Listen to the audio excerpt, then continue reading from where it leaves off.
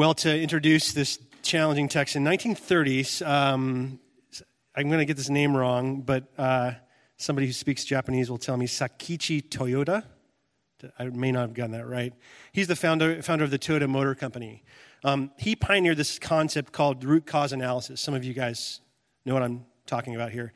He said, here's a quote from him, "All problems arise from root causes." So you find the root cause and your problem will be solved. All problems arise from their root causes. Find the root cause, your problems can be solved. So his method's been kind of known, or you hear it talked about as the 5 whys. Like ask why, any parent knows this, ask why 5 times, and then until the root cause is found, and then you'll find a solution to that problem. And so it's a concept that's been built on and developed by countless leaders and thinkers and organizations. I see some of you smiling because you've been through like Six Sigma, or Tableau uses it here in Seattle for their consulting work. United Nations actually uses this quite a bit to understand like global issues around the environment or human rights violations or geopolitical conflict. They'll kind of use this method. So companies, organizations, leaders have widely used this concept of tackling problems by going to root causes, searching for root causes. So the easiest way maybe to understand this in our own lives, because not all of us are kind of in those professional circles, is to think of this in terms of common problems. So for example, if one of us was sick, this is kind of the beginning of flu season, and throwing up at work, we'd often, sorry for that graphic image, but you'd often go to a doctor and ask them for the root cause for that sickness, wouldn't you? Or if your car stops working, as my truck, which is actually I drove today, but I shouldn't be driving it, just stops working, so I'd go to a mechanic if I were wise and ask the mechanic to find the root cause for the malfunction rather than just letting it sit. If your business is underperforming, if your family is living in dysfunction in a certain area, you'd be wise to ask why, right? For each of those examples, we could just find a simple remedy. Like you could take throwing up at work, you might just go home and find a bucket and sit in the bathroom, right? Some of you have done this. Or if your car, like me, you might just take the bus or ride your bike and leave it there. Just let it sit. Or to solve the feeling of disconnection as a family, you might just take your kids and your wife out for dinner and a movie and call it good. Like, we're a happy family now, and just pretend. But those solutions only are addressing symptoms to the problems. And what you're not considering are the deeper problems, the root cause. Your stomach flu requires medicine. Your car probably requires a new alternator, or in my case, a new radiator. Or your family just needs to sit down and talk. And so, as Toyota discovered, or maybe he just kind of analyzed better than most of us, we need to perform root cause analysis on almost anything in our lives if we're actually going to fix it, if we're going to actually address the issues. So all problems arise from root causes. Find the root cause, your problem will be solved. So what does it have to do with Romans 2? And the little bit of chapter 3 I had read for us. I mean, even a cursory reading, that was a pretty cursory reading for us, or hearing, is going to reveal a number of problems. Like there is judgment and wrath and anger on the part of God. I heard a few of you go, I don't like to hear that. There's rejection of truth, there's self-centeredness, there's the practice of evil on the part of humanity. If you go on to chapter 3 and really read it, there's a shedding of blood, there's misery, it's just ruin. It's just awful. It goes on and on and on. So there's problem upon problem upon problem being presented to us in this short passage, which begs the question, how do we address those problems? How might we address them? Or do we? And I'll be honest, I confess this to our huddle this morning. My tendency with these kinds of passages is to either find the silver lining in them, like the nugget of encouragement. Like there's got to be a verse in here that makes me feel better, that I can put on a cat poster and like help me soothe my discomfort, right? And just I'll feel better. Or just avoid it. Like that's kind of how I approached Romans 2 and I got into it this week. Like, could we just skip to Romans 4 or 5 or 12 or 15? I mean, whatever. I'll just, like this one is the stuff of maybe a good Bible study, but not a sermon on a Sunday. Like, and after all, this is just stuff of the ancient world, right? And we're postmodern and like, this is no longer relevant to our experience. This is 2018 after all. Like, why are we still talking about this stuff? So my question to us is, are we? Like, are we really? This is happening in our society right now. Sexual abuse, political corporate corruption. I mean, think of the many failures in our society, our lives. We're just orbiting around us, maybe in our own hearts. And as our society is failing to serve even the most vulnerable in our communities. We are Romans 2. We are kind of just a page out of the book. Many of the same themes are happening right now. So we'd be wise to consider with this passage together, why? Ask the question, why? Why is truth being rejected? Why are people in leadership and power centered only upon themselves, as Romans 2 talks about, and it's happening today, about their advancement, their reputation, who they are? Why do we tolerate evil today? Why? We'd be wise to ask why. And let me tell you, I did some root cause analysis on this passage. Let me tell you what I found in this passage as I've done this, a sort of thread that runs through the whole thing. It's why we read Romans 3:23, that famous verse. We could all recite it. Let's say it together.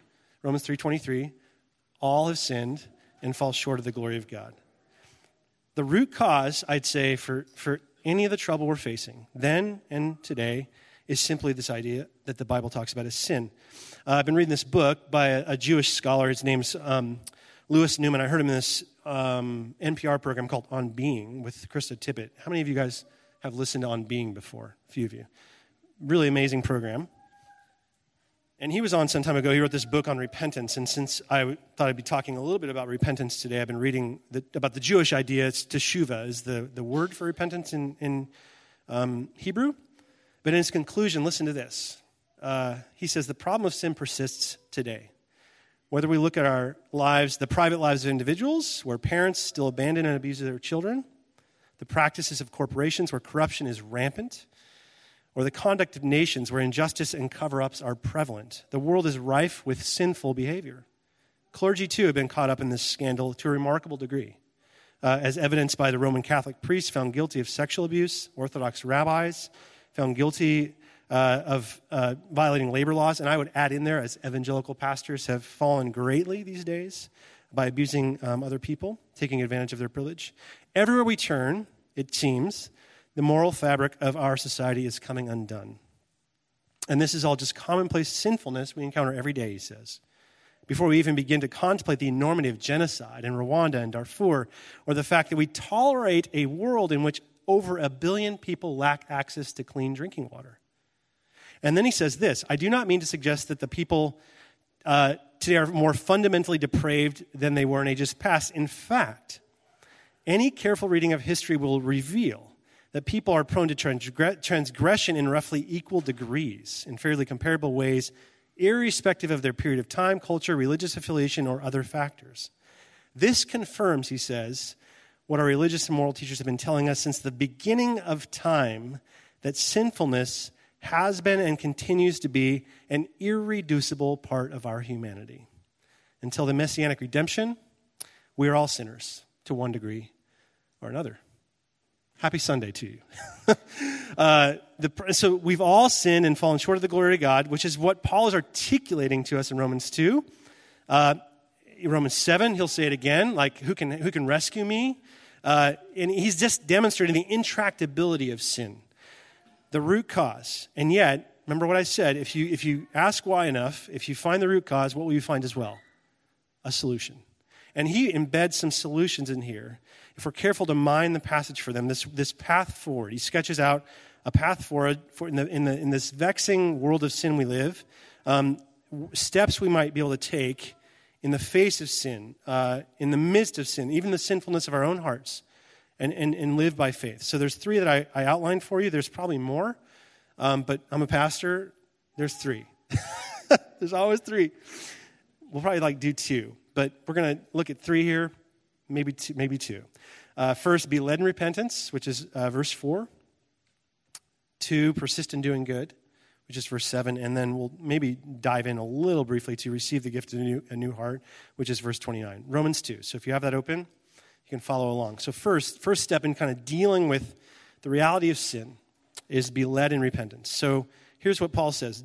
Don't you know that it's God's kindness that is intended to lead to repentance? So he's suggesting a path forward, a path that begins with this old, familiar practice of repentance, that God desires repentance for all people. Now, repentance is the Greek word, you've heard this before if you've been around the church, metanoia. It's to recognize your condition and do something about it, okay? So it's to change your mind and then make a decisive turn. As the image of it's a metaphor of a 180-degree turn. It's not just about feeling bad. It's not an intention. Like it's not a change in your attitude. It's an attitude accompanied by action. That's key. So it's echoed frequently throughout Scripture, Old Testament and New. In fact, Jesus himself was constantly preaching our need for repentance. His first sermon, you can find it in the beginning of Matthew, was a 9-word summons, repent for the kingdom of heaven has come near. That's it. Repentance, as Oswald Chambers, one of my favorite kind of devotional writers, says, is the very foundation of Christianity. It's the beginning, it's the foundation, it's the substance of it. In fact, when Martin Luther, he's the great reformer of the Protestant church, when he nailed the 95 theses to the Wittenberg Castle wall, do you know what the first theses of those 95 is? Some of you know this, good Lutherans. When our Lord and Master Jesus Christ said, repent, he meant for the entire life of the believer to be one of repentance. Your entire life is meant to be a life of repentance. So the first of Martin Luther's theses, as he was laying out his understanding of biblical gospel Christianity, is all of life is repentance. Your entire life is meant to be a life of repentance. Now, that's completely different than what I think the world outside the church thinks. For example, Lord Byron, the great romantic poet, he said this, that the weak alone repent. Only the weak repent. So here's Luther saying, all of life is repentance. Here's Lord Byron, the weak repent. You're weak if you do that. And he represents the world, like I said. Luther represents what Christians or the church think. So here's the question, who's right? Luther or Byron? Who's right? And I'm going to say something that might surprise you. I think both are right, to a degree. And here's why. Because there's actually two kinds of repentance if you read Scripture. Paul talks about this in 2 Corinthians 7. He says, godly sorrow brings repentance. So there it is. That leads to salvation and leaves no regret. Godly sorrow leads to salvation and leaves no regret. But worldly sorrow brings death. So he's articulating two types of repentance. Isn't that interesting? There's two ways to repent. And there's two kinds of repentance. There's the kind of acknowledgement of sin, admission of doing wrong, or confession of guilt, however you want to put it, that leads to salvation and life and freedom and confidence.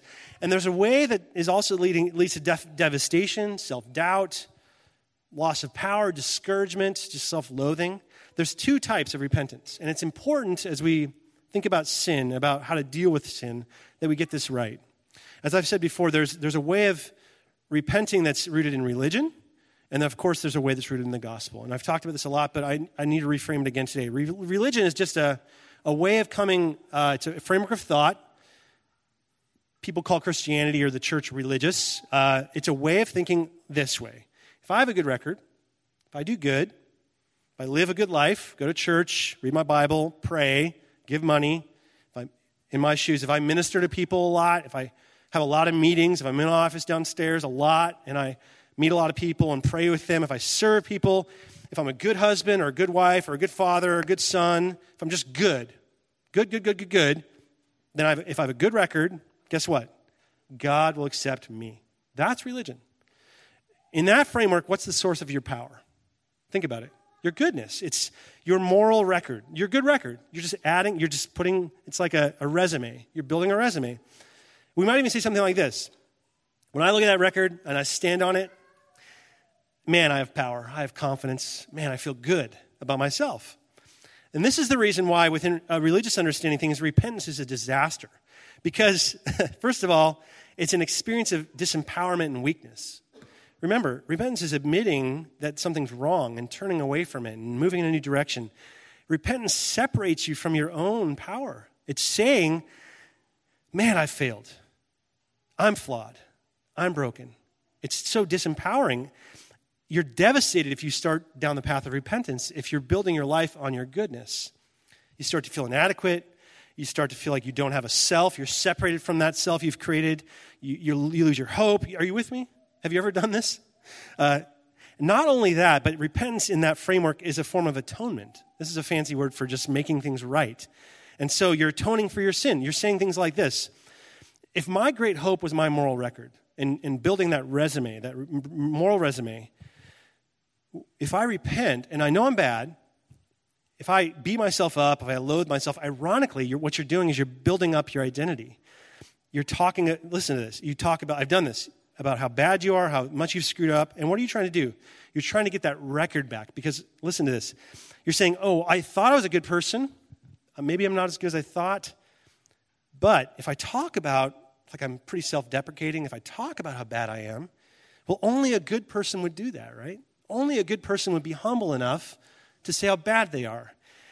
You see, in other words, surely God and other people, and I'll become to believe, if I beat myself up enough, that I'm actually really okay.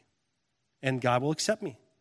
So within this religious framework, repentance is a disaster. It separates you from your power, your confidence, and a perfect example of that is in my favorite story in the New Testament, is in Luke chapter 15. And I'll come back to this twice, but is the story of the prodigal son, the so-called prodigal son. It's actually two lost sons. But that younger son, the prodigal, the so-called prodigal, when he says to his father, he's taken this early inheritance, gone off, and as Luke tells us, gone off and spent it with wild living. He comes to his senses. That's the point of repentance, right? Gets up, starts home. And do you know what he's rehearsing in this speech he rehearses? He tells himself, remember this speech? Father, I've sinned against heaven, against you. I'm no longer worthy to be called your son. Take me back as a slave. That's religious repentance. He's saying, I'm going to earn it back. I'm terrible, but that must make me good because I've realized it. I'm going to pay it back. I'm going to earn it back.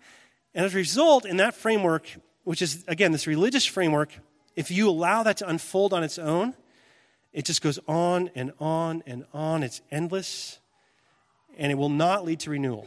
It will never lead to transformation. That son will die a slave in his own home. Which is why Paul says in Romans 2:4, don't you know, haven't you realized it's actually God's kindness that is intended to lead to repentance? Not your self-loathing, not your self-hatred, not your sorrow. It's God's kindness that is intended to lead to repentance. Now, what is Paul trying to say here? That kindness is intended to do this. Well, Christopher Wright, he's an Anglican priest, he's an Old Testament scholar I really like. He says this about kindness. In the Bible, kindness is often linked with generosity. The words are similar. So Paul uses this word, kindness. He could have said God's generosity, that God is generously providing something for another person's benefit. That's biblical kindness. So it's interesting because that insight means that kindness as generosity goes beyond duty. God's not being kind or the father to his son isn't being kind because he has to. It means he's doing something he doesn't have to do. He's choosing to do that. That kindness goes beyond reward. It means he's doing something he's not going to get paid to do. Father, as you know the story, he's going to throw a party. He's not going to get paid back for that party. He's divesting himself once again for this son.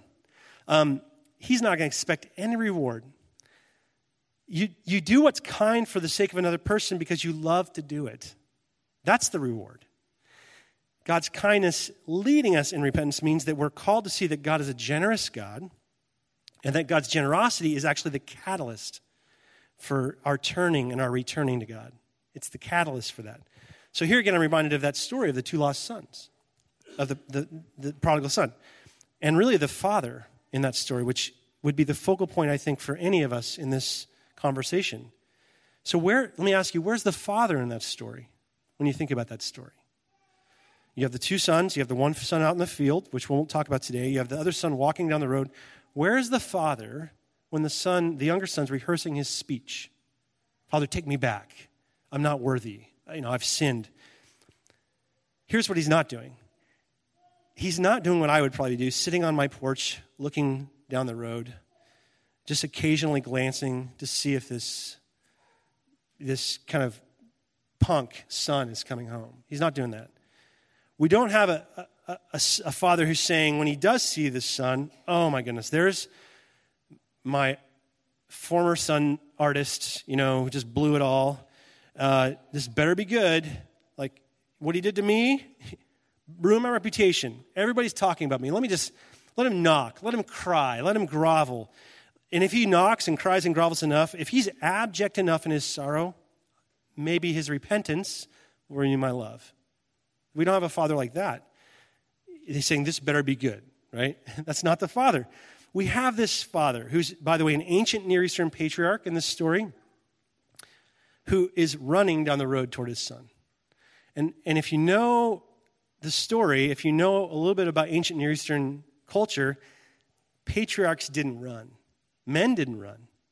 Children ran, little boys ran, but this one, men didn't do it. This one runs. It's such a key detail. The father is running down the road to his son who is in ruins. He runs to him, and literally in Luke 15 it says he falls on his son's neck.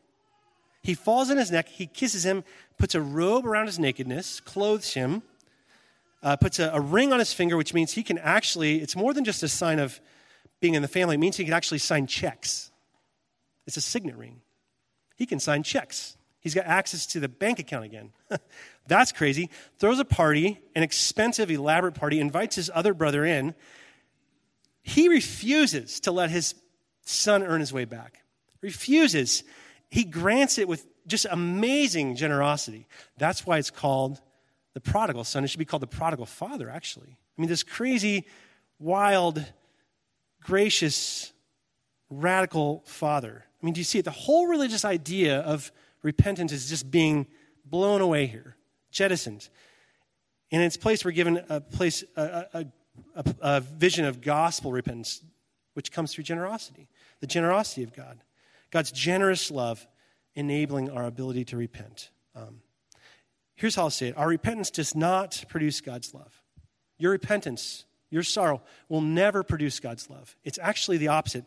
God's love, his generosity towards you, produces your repentance, causes it. God's pouncing on you. God's kissing you. God's reckless love towards you. This father is being reckless with his love. That's the catalyst for your repentance. Frederick Buechner said this once, that true repentance spends less time looking at the past and saying, sorry, I'm sorry, and more time looking at the future saying, wow. Less time looking at the past saying, I'm sorry, more time looking at the future saying, wow. And I love that because it highlights the true nature of repentance. That it's about getting in touch with the character of God, his kindness toward you. And the degree that I get in touch with that, inasmuch as I can scan the horizon and see a father who's running toward me, despite what I've done, despite what I've failed to do, despite what I think about myself, as much as I see him and his image of me as his son, or you as his daughter, that you're beloved to God, despite anything, no matter where you've been, what you've done, when I can see that reality, and I can say, wow, that's amazing, I'm on a joyful journey of repentance. That's what Luther's talking about.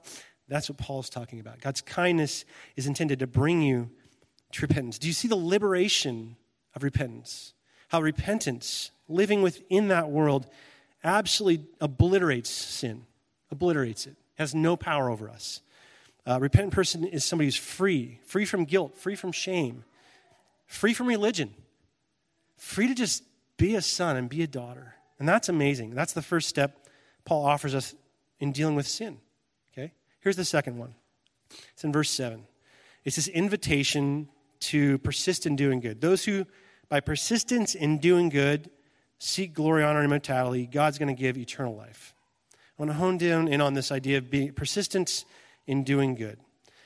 And the words in this verse are just loaded. I mean, like you could do word studies for every verse in Romans and things, I think, and spend an entire lifetime on it. But I'm going to unpack these two words, persistence and good. So first, persistence. This is a word that if you look at other translations, English translations, like in the ESV, it's patience. In the New American Standard, it's perseverance. In the Old King James, it's continuance. And so as you look at this, anytime you have a word that's never translated the same twice, what that means, or should tell you, is it's a very complex word and a very important word. And here's the Greek word, hypomeno. And right there you have an idea of what it means. Hypo, means super, right? Like when your kids are hyper, they're being like super energetic, right? And it's so intense. And meno is the Greek word for stand. So put those two together. What does that mean? hyperstand. There's your new word for the day. Hold space, stand firm. That's what Paul is saying. Now, what does he say stand firm in? Stand firm in goodness. And goodness, interestingly, like kindness, is linked to the word generosity. Isn't that interesting? For example, Jesus once told this story in Matthew 20 about a man who owns a vineyard. And there's these workers who worked all day, and there's some that came later in the day, in the last hour or two, and everybody got paid the same. You know that story? And you know what Jesus says, the vineyard owner, Jesus is saying through this story at the very end, Matthew 20:15, are you envious because I'm generous? And the word generous actually is the same exact word that Paul uses for goodness. And so what he's saying is, Jesus is saying that good people don't always worry about what's fair, but rather they want to err on the side of generosity. It's not these people's fault, for example, in that story, that they were hired at the end of the day. It wasn't their fault that they came late and that they needed a day's wages to buy food for their family. So the owner chooses to be good, to be generous toward their needs rather than being strictly fair in relation to the others. Do you see it? So apply that to your life. When you associate good, persist in being good, with a title or a function, like, for example, a good parent or a good teacher or a good police officer or a good doctor, we sometimes mean, or we usually mean that a person's not only good at that, right? We do mean that. But we also mean that they go beyond the strict limits of what their work has called them to do. They act with generosity. A good doctor spends more than just a few minutes with you. A good teacher stays after school to help that student who's struggling. A good parent leaves work and leaves their phone and sacrifices their time for their children, right? Am I right? And so we often say, out of the goodness of your heart, you did this. And so what lies at the heart of goodness, really, other than generosity? It's integrity. I mean, really, this is Jesus is talking, or Paul's talking about integrity. When we say that you're a really good man or a woman, when I say that about you, I'm saying you're a person of integrity. It's what you see is what you get. What you are on the outside is the same as you are on the inside. Your words and your behavior match, right? There's no pretense. There's no sham in your life. When you're doing good, or when Paul calls us to do good, to persist in goodness in the face of sin, he's not telling us to placate, to just, get a good soundbite, good photo op, be a good person, right? Just act like a good Christian. Don't drink, don't smoke, don't swear. He's not talking about that. He's saying good people do what they do because it's the right thing to do. They have integrity. They're generous. Goodness is what it means to be pure in heart. In Matthew, when Jesus is talking on the Sermon on the Mount, goodness is to be transparent and authentic. This is what goodness is all about. That's what you're called to develop in the face of a sinful world, in the face of the sin of your heart. Stand firm in goodness. Be a person of integrity.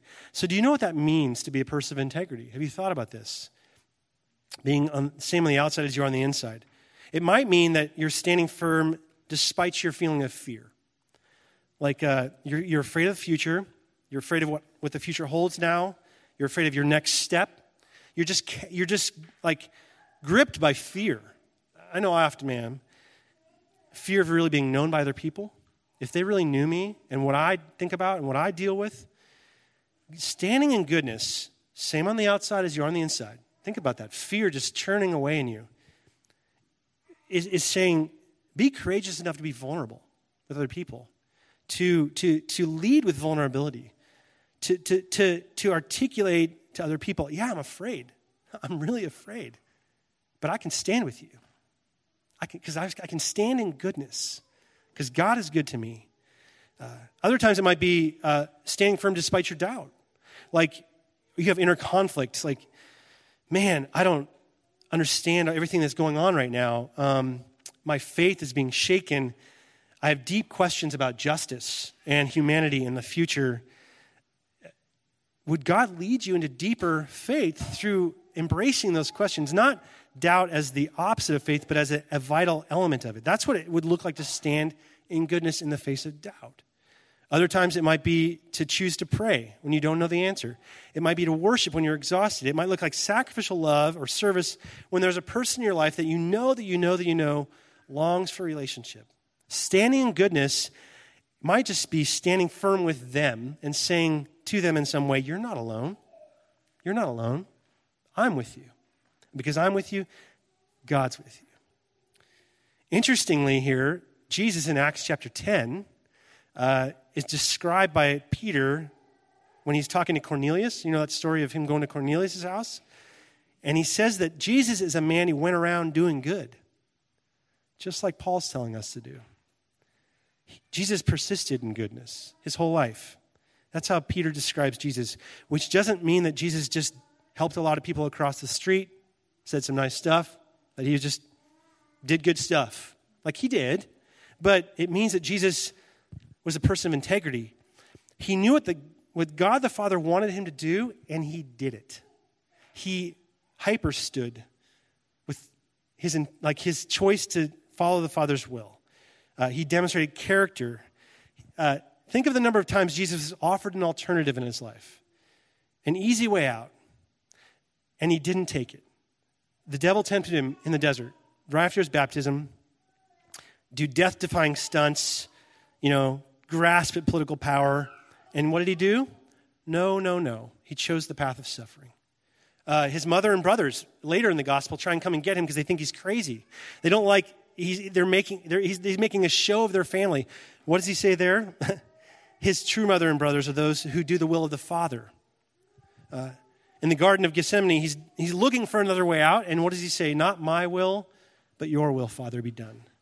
Even Pontius Pilate is dangling this opportunity to get out of it in front of him, and he's staring at the cross in the face, and Jesus refuses. He says, I came for this reason, and you don't take my life from me. I lay it down freely.